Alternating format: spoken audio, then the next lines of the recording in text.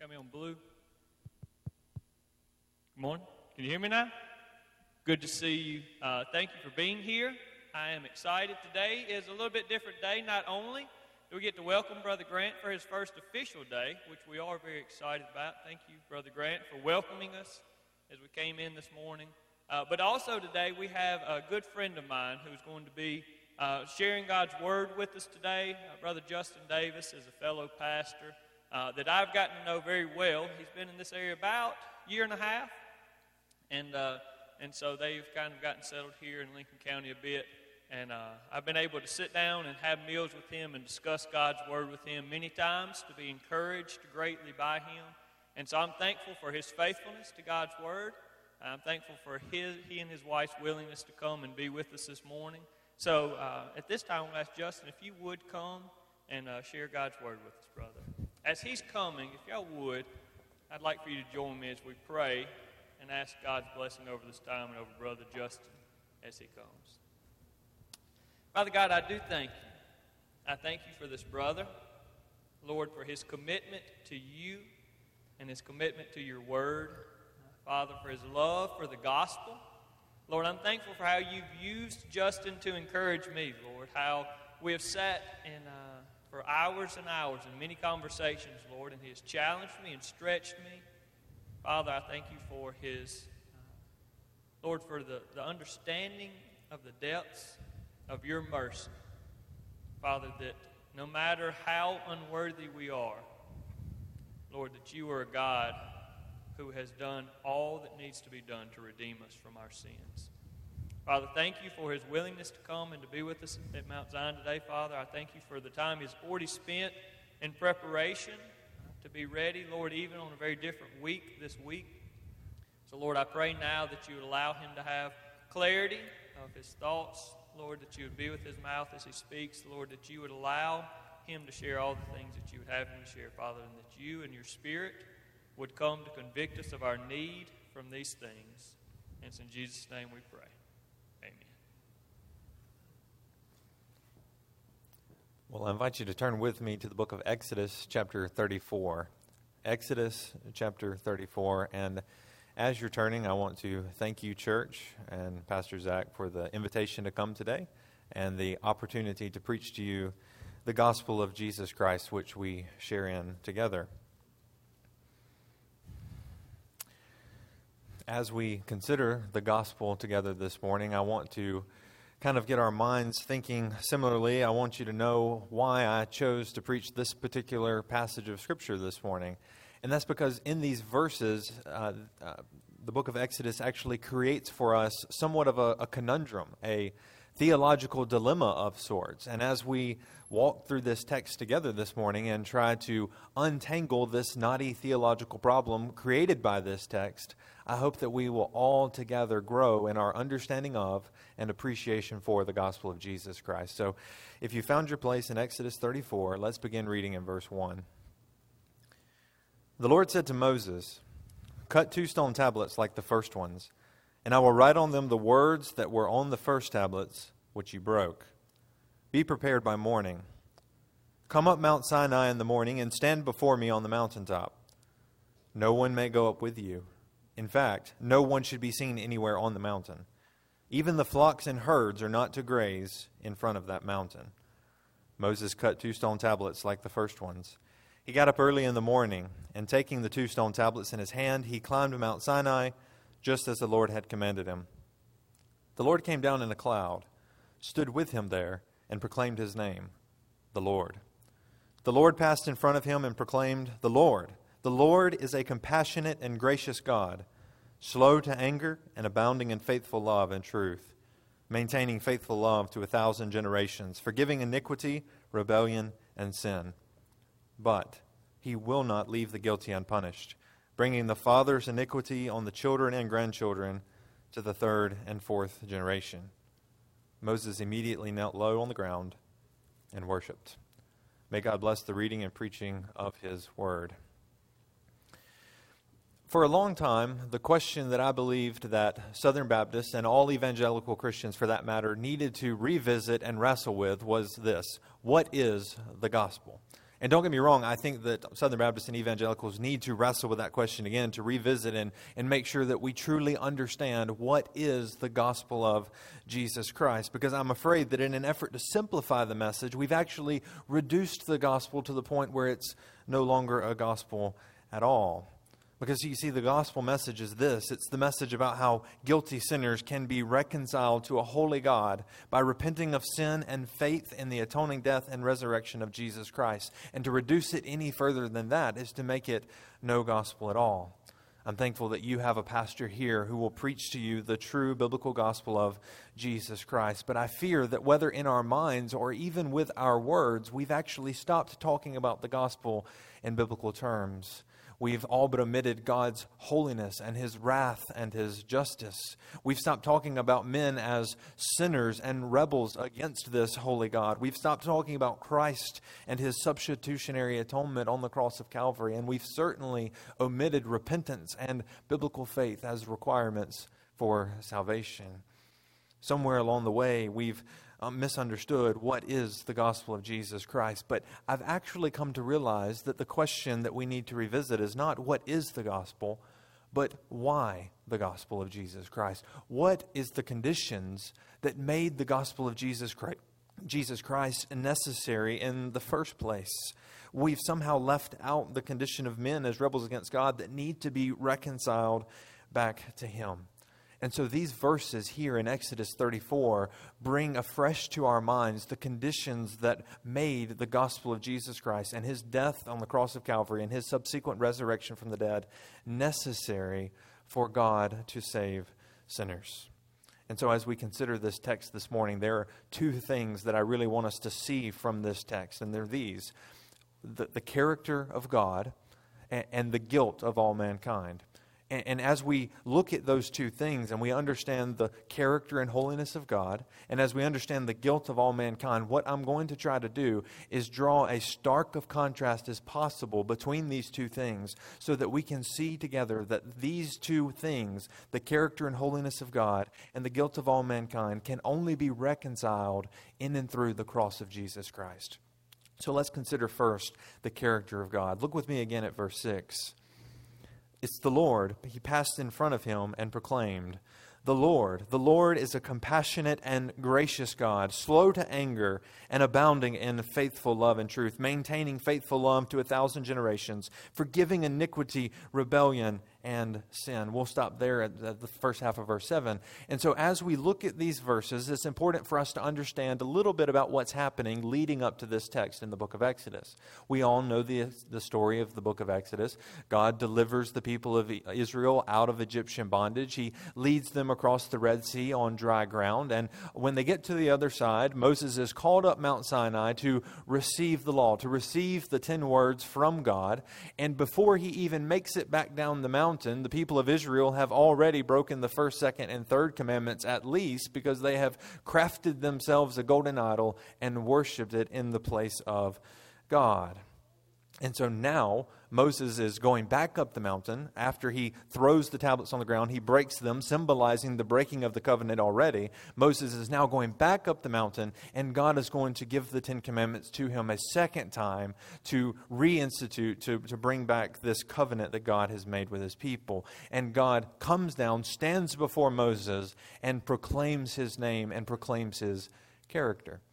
And so what I want us to see first from this text, in order for us to understand the character of God, we actually need to go to the right source, and that is God himself. You see, there's a lot of terrible ideas out there about who God is, and people like to repeat those kinds of things. But to know God truly, it can't be just what I've always heard or even how I like to think about God, but we must go to God himself. It is the Lord who has condescended, come down on the mountain and proclaimed his name and proclaimed his character to Moses. So if we want to know God, we must go to God himself as he has revealed himself in his word. But if we're going to understand the character of God, we also need to understand that all revelation of God is actually God condescending to reveal himself to us. What I mean by condescending is it is actually God stooping to reveal himself to us. Think about in Exodus chapter 33. If If you were to read the chapter just prior to this, he asks God, God, show me your glory. And God tells Moses, no man can see my face and live. But I'll put you in the cleft of the rock, put my hand over you and pass by, and you'll see my hind parts or my backside. And that way you will see a glimpse of my glory. In doing this, it is God saying that, Moses, you can't know me fully. You cannot see all that I am. You can only see a glimpse, a glimmer of my glory. We sang about this morning Isaiah chapter 6, and Isaiah standing before the Lord, seeing the throne of God high and lifted up. And how does he describe God? He says, the train of his robe or the hem of his garment filled the temple. And that is the only description that he gives of God. Why? Because Isaiah says, I've seen this grand vision of God, and the glory that I can have words to describe stops at his garment. Something similar happens actually in the book of Exodus in chapter 24. They see this vision of God, and the description of God in Exodus chapter 24 actually stops at the pavement. It says the pavement was as sapphires, as clear as the sky. There are no words to describe this glorious, grand God that we are learning about this morning, and yet he has condescended, stooped himself low to reveal himself to us. And so we can know God truly, but we cannot fully know him. Brothers and sisters, in our endeavors to know God, we are as ants exploring Mount Everest. We can know truths about God, but we will never explore and mine the depths of the riches of God's character. But as we consider the character of God, I want you to see that he is holy, and his presence is holy. Think about this in verse 3. It says, no one may go up with you. In fact, no one should be seen anywhere on the mountain. Even the flocks and herds are not to graze in front of that mountain. You see, here we have God condescending to reveal his law. He reestablishes the covenant of Israel. And as Moses is going up, just as he told him the first time in Exodus chapter 19, he says, Moses, you alone are to go up the mountain. No one else can be even close to this mountain. Why? Because the holiness of God, his glory, would kill them dead on the spot. Even the animals would be killed by God's glory. That's what it tells us in Exodus 19. Because God's presence is so holy, he cannot tolerate one speck of sin in his presence. That's why God reveals the law of Moses on the top of a mountain to communicate transcendence, God's greatness. He's on top of a mountain. They're at the very bottom, but they can't even approach that mountain because God is so distinct, so different, so pure, and so holy. Consider again the words of Isaiah in Isaiah chapter 6. He sees the Lord high and lifted up, and the angels are crying, holy, holy, holy. And what's the first words that Isaiah says after beholding this grand vision of God? Woe is me, for I am ruined, for I am a man of unclean lips. Why does he say, woe is me? It says, I see God's glory, and he recognizes, I don't belong here. I'm out of place in the presence of God. All of this shows us this great creator-creature distinction. The character of God is pure and holy. Yes, we are made in his image, but he is altogether different than we are. When we talk about God, we're not talking about someone like us, just bigger. We're talking about someone in an entirely different category than we are. He is holy, holy, holy. But not only is his presence holy, his name is holy. But the time would not permit for me to elaborate at length about the greatness of his name, but he reveals his name as the Lord, or as we read in Exodus chapter 3, I am who I am. Or perhaps it could be translated, I cause to be who I cause to be. And this shows us that God is self-existent and independent. This shows us that God is creator and sustainer of all things. It shows us that he is unchangeable and completely reliable in everything that he does, and that he is eternal in his existence. God has always been, and he will always be. He is the I am who I am.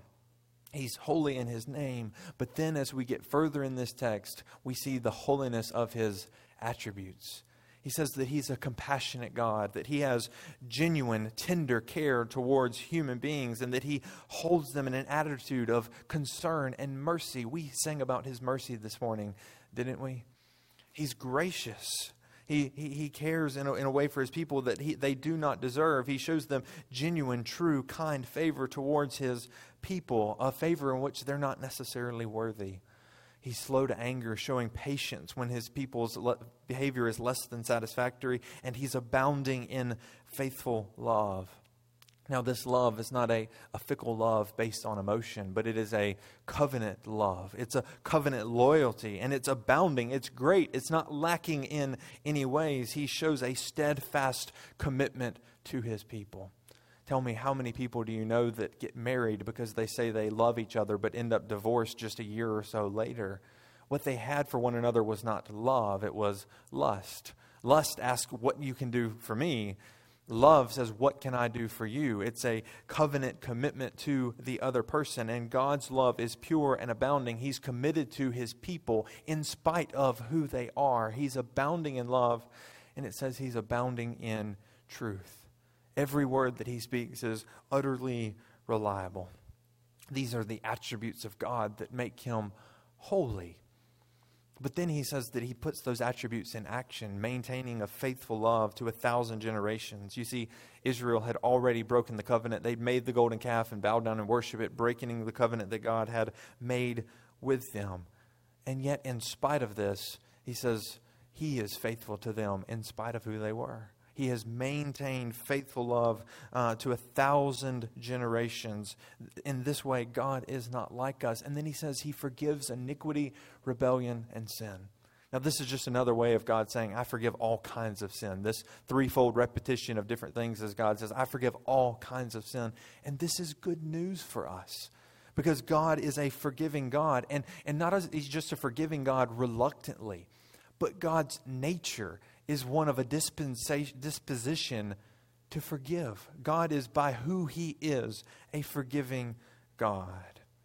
Dear brothers and sisters, I ask you this morning, having behold the glory of God in this text, are you not in awe of who God is this morning?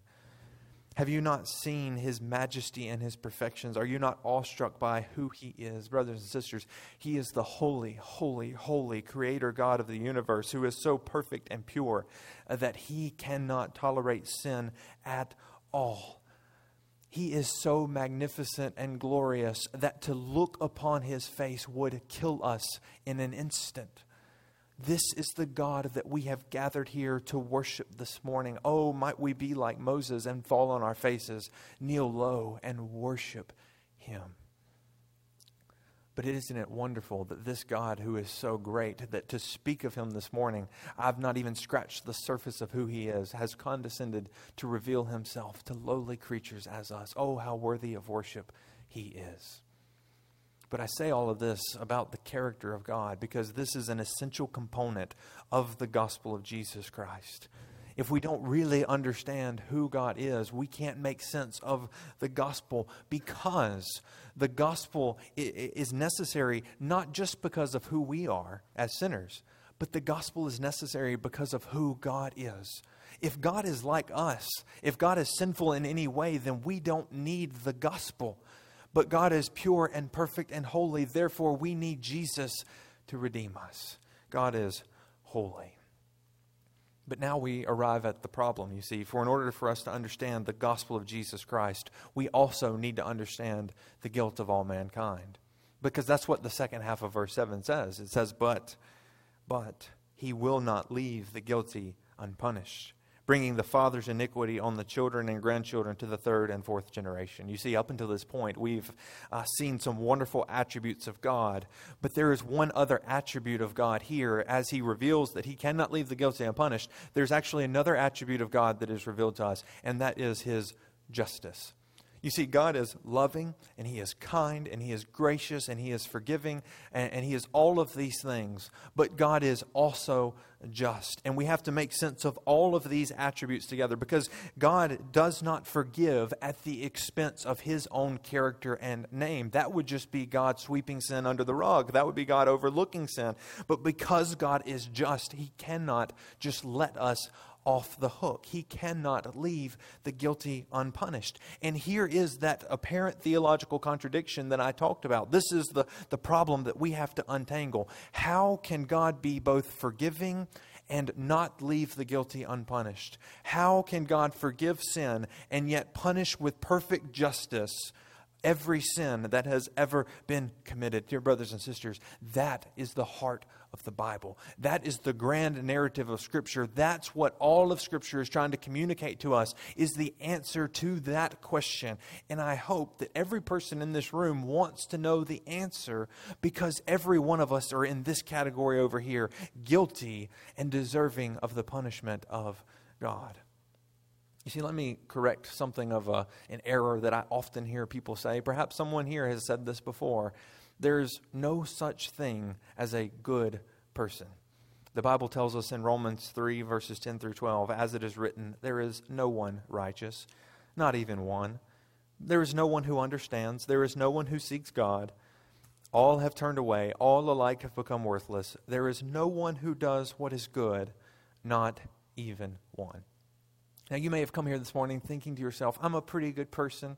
I'm not that bad. Yeah, I make some mistakes here and there, but overall, I'm a pretty good person. There's certainly, this is popular to say, there's certainly people out there way worse than I am. But my encouragement to you this morning would be to stop comparing yourself to other sinners to make yourself feel better, but actually to start comparing yourself to the perfect law of God as He has revealed Himself in His Word. There are many, many good old boys and good old gals who will be in hell for all eternity, who thought themselves to be good people, but will endure the wrath of God because they were sinners. Dear friends, there are many people with their names on Southern Baptist church rolls who will be in hell, who thought themselves to be good people, but were not. We are not good people. We are evil people who are deserving of God's wrath, and yet He shows us mercy in the cross of Jesus Christ. We are lawbreakers, sinners, criminals before God, and worthy of His wrath. It's not just the people here in Exodus 34, nor is it their children. We all are sinners. As it says here that God brings the father's iniquity on the children and grandchildren to the third and fourth generation. Now, what this has in view is not innocent children being punished for the sins of their fathers. That's not what Exodus has in view here. What Moses has in view here in writing the book of Exodus is actually children who commit their father's sins and are just as guilty as their fathers. It's not innocent children, but guilty children who are guilty of the same sins of their father. Never is the old adage more true, like father, like son. Never is that adage more true than in the inheritance of sin from our forefathers. It was passed down from Adam generation to generation, and every one of us has inherited a sin nature from our parents. We learn sin from our parents, and we suffer from sin because we sin the sins of our parents. You see, in that way, sin is a little bit like a contagious disease. If one of you catch, COVID or something like that, you're going to suffer because you have COVID. Your children do not suffer because you have COVID. Your children are going to suffer because they caught it from you, and then they suffer because they also have COVID. Sin is the same way. It's inherited. And we are all personally guilty. Time does not permit this morning for us to walk through the law of God. But if you were to go back to Exodus 20 and walk through the 10 commandments of God and compare yourself not to other sinners, but to the law of God, you would find that you are an idolater, a blasphemer, a one who dishonors their parents, a murderer at heart, adulterers at heart, thieves, liars, and coveters. That is who we are by nature, and that is who we are indeed. We are evil, morally corrupt, dead in our trespasses and sins.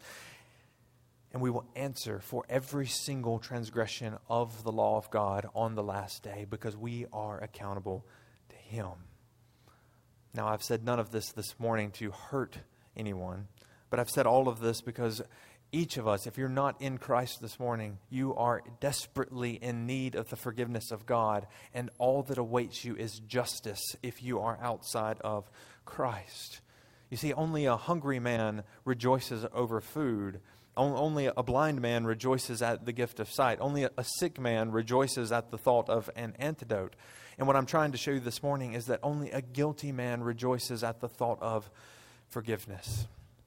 You see, here's the situation in Psalm. God is just and we are guilty. God is holy and we are not. So again, the question, how can God be forgiving and also be the just God of the universe? He cannot just overlook our sin. That would not be justice. Imagine with me for a moment a bank robber who shot a guard stands before a judge, and the judge says, well, you're guilty of this, but you promise that you're going to do good deeds the rest of your life, so I'm going to forgive you and let you go. Now you tell me the guard who got shot and his family, what are they going to say to that judge? Are they going to say that that judge is just or is he unjust? Of course they're going to say that he is unjust. Is it not the job of a judge to do justice? How much more then should the holy judge of all the universe do justice? We are guilty before a holy God. So what is the difference between the person who is in the category of forgiveness and the category of justice? Well, if we were to go through the Old Testament, we would find that these verses are used over and over again to show that repentance is the heart of the matter.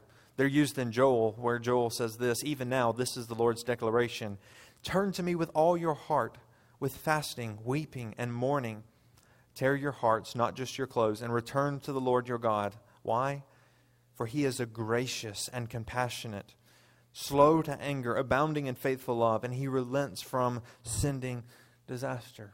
Joel says, repent of your sin and turn to God because he is gracious. So repentance is one aspect of this. However, it's not just repentance. For the Bible is progressive in its revelation, and the New Testament reveals to us more about how to resolve this tension created here in Exodus chapter 34. For we see in the picture of the New Testament that it is in and through Christ Jesus that we have forgiveness of sins, real forgiveness of sins. I want to read to you some verses from the book of Romans. And in fact, you might even want to turn there yourselves. In Romans 3, verse 23, we read this. For all have sinned and fall short of the glory of God. They are justified freely by his grace through the redemption that is in Christ Jesus. God presented him as an atoning sacrifice in his blood, received through faith to demonstrate his righteousness, because in his constraint, God passed over the sins previously committed. Now listen to verse 26. God presented him to demonstrate his righteousness at the present time, so that he would be righteous and declare righteous the one who has faith in Jesus. You see, here the Apostle Paul reaffirms this truth that I've been reiterating, that we are all guilty before God. But he says men can be justified, declared righteous before a holy God. Why? Through faith in Christ Jesus, through belief and trust in him. And not only can we be declared righteous, but God also maintains his justice. Remember, God cannot forgive sins in a way that is inconsistent with his character. Forgiveness is only through Christ, because through Christ, sin is rightly punished. This is the plan of God before the foundation of the world to save sinners, that Jesus, the God, the second person of the Godhead, would come in the flesh and dwell among men, and he would live a perfect life before us. Now, everyone in this room probably would affirm the truth that Jesus lived a perfect life. But let me tell you what that really means, that Jesus lived a perfect life. You remember those 10 commandments that we kind of walked through briefly just a few moments ago, that we are guilty of breaking? Jesus kept them his entire life. And I didn't quote it to you earlier, but Deuteronomy 6:5 summarizes the law like this. Love the Lord your God with all your heart, with all your soul, and with all your strength. There has not been one moment of any person in this entire room, not one moment of their entire lives, that we have loved the Lord our God with all our heart, with all our might, with all our soul, and with all our strength. There's not been one moment.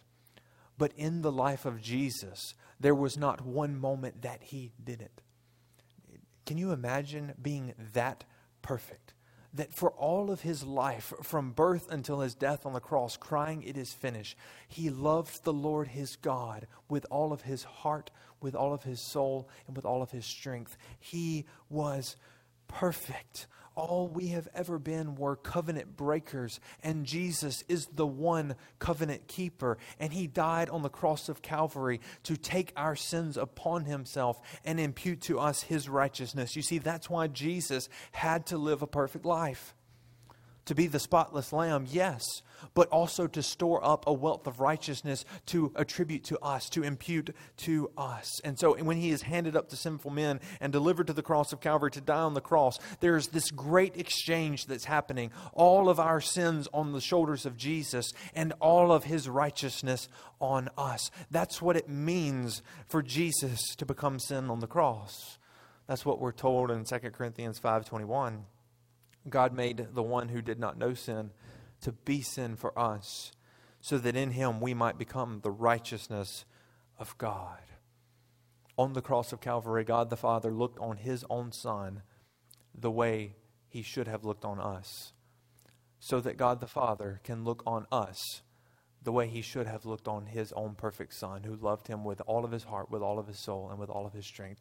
That is what happened at the cross of Calvary. That is why God can justify and maintain His justice. You see, on the cross of Calvary, it's not just Jesus being beaten up for us.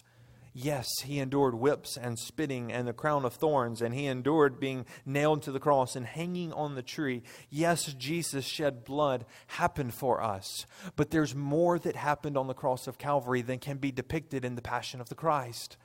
On the cross of Calvary, Jesus hung suspended between heaven and earth and endured the wrath of God for us. He endured hell on earth for us so that we would not have to endure the wrath of God. And so He cries out, "It is finished." Atonement has been made, sins have been paid for, and the very one who was sinned against from all eternity was the one who paid for the sins Himself, God in the flesh, the Lord Jesus. Oh, what a wonderful picture is the cross. And so, dear Christian, this is the gospel that we rest in. Brothers and sisters, there are so many Christians that struggle and wrestle with doubt about their own salvation. And I think the reason is because they understand justification by faith alone, but they don't understand that salvation is a free gift of God received by faith. But somehow we think in our twisted minds that we have to work to keep it. Dear friends, Jesus endured the wrath of God so that you will never endure the wrath of God. If you are in Christ, you will always be in Christ. You can have real assurance of salvation this morning because God is holy and He is just. And if you are in Christ, your sins have been forgiven and cast as far as the east is from the west. You can have real assurance. But the best place for us to start in response to this text is to bow low and worship. That what we've just talked about this morning, the holiness of God and the sinfulness of man bridged in the cross of Calvary, is the one reason that we're here this morning. There are people from all different backgrounds and different walks of life and that maybe have nothing in common this morning, but that one thing, and that is enough. And so we come together and we sing and we come together and listen to the word preached because we are in Christ. Brothers and sisters, when you come here, this is not some fickle thing to do, but we should bow low because God has redeemed us. But perhaps you're here this morning and you've never heard this. Or perhaps you're here this morning and never really understood this. Your only response this morning, if you are not in Christ, should be to flee the wrath to come and to look to Christ, to receive Him by faith. Do not continue trying to work to earn your salvation. Do not think on the last day that God will weigh your good deeds versus your bad. That's not going to happen. Even if you do all the good things in the world, that will never outweigh your sin. Let's think about the analogy of the judge for a moment. Imagine the man who robbed the bank and shot the guard on the way out says, "Judge, I promise I'll do good the rest of my life." He says, "So you should. You're still guilty of the sin that you've committed. You're going to jail." God does not weigh good deeds against bad. He only looks at your evil, your transgression. That's who you are. And you will stand before God in judgment. And the question I ask you this morning is, will you stand before God in the filthy rags of your sin? Or will you stand before God clothed in the righteousness of Jesus imputed to you at the cross of Calvary? The Bible says anyone who repents of their sins, turns away from the iniquity that they have committed, and trusts in Jesus Christ, put their faith in Him. Not just believe that Jesus was and that He died on the cross and that He rose from the dead. Yes, you must believe those things, but actually trust that to secure for you a right standing before God. If you're not trusting in Jesus, you're like a man who's about to jump out of a plane without a parachute and flap his arms on the way down. I would say to you, trust the parachute. And so the Bible calls us to trust in Jesus Christ, to put our faith in Him, that we on the last day will stand before God and not endure His wrath, but receive His love and forgiveness because Jesus was enough. Dear friend, that is the gospel of Jesus Christ. Let's pray. Lord God, we come before you this morning thanking you for your word. Thanking you that though we guilty sinners stand before you unworthy, you see us as righteous because Christ is righteous. And Christ has taken our sins upon Him on the cross. Lord, I thank you that you are just, but also that you are the justifier of the one who has faith in Christ Jesus. So Lord, help us this morning to rejoice in this good news. I pray for the one who has not yet received this good news, Lord, that your Spirit would give them new life. Give them eyes of faith to receive Christ this morning. In Jesus' name, amen.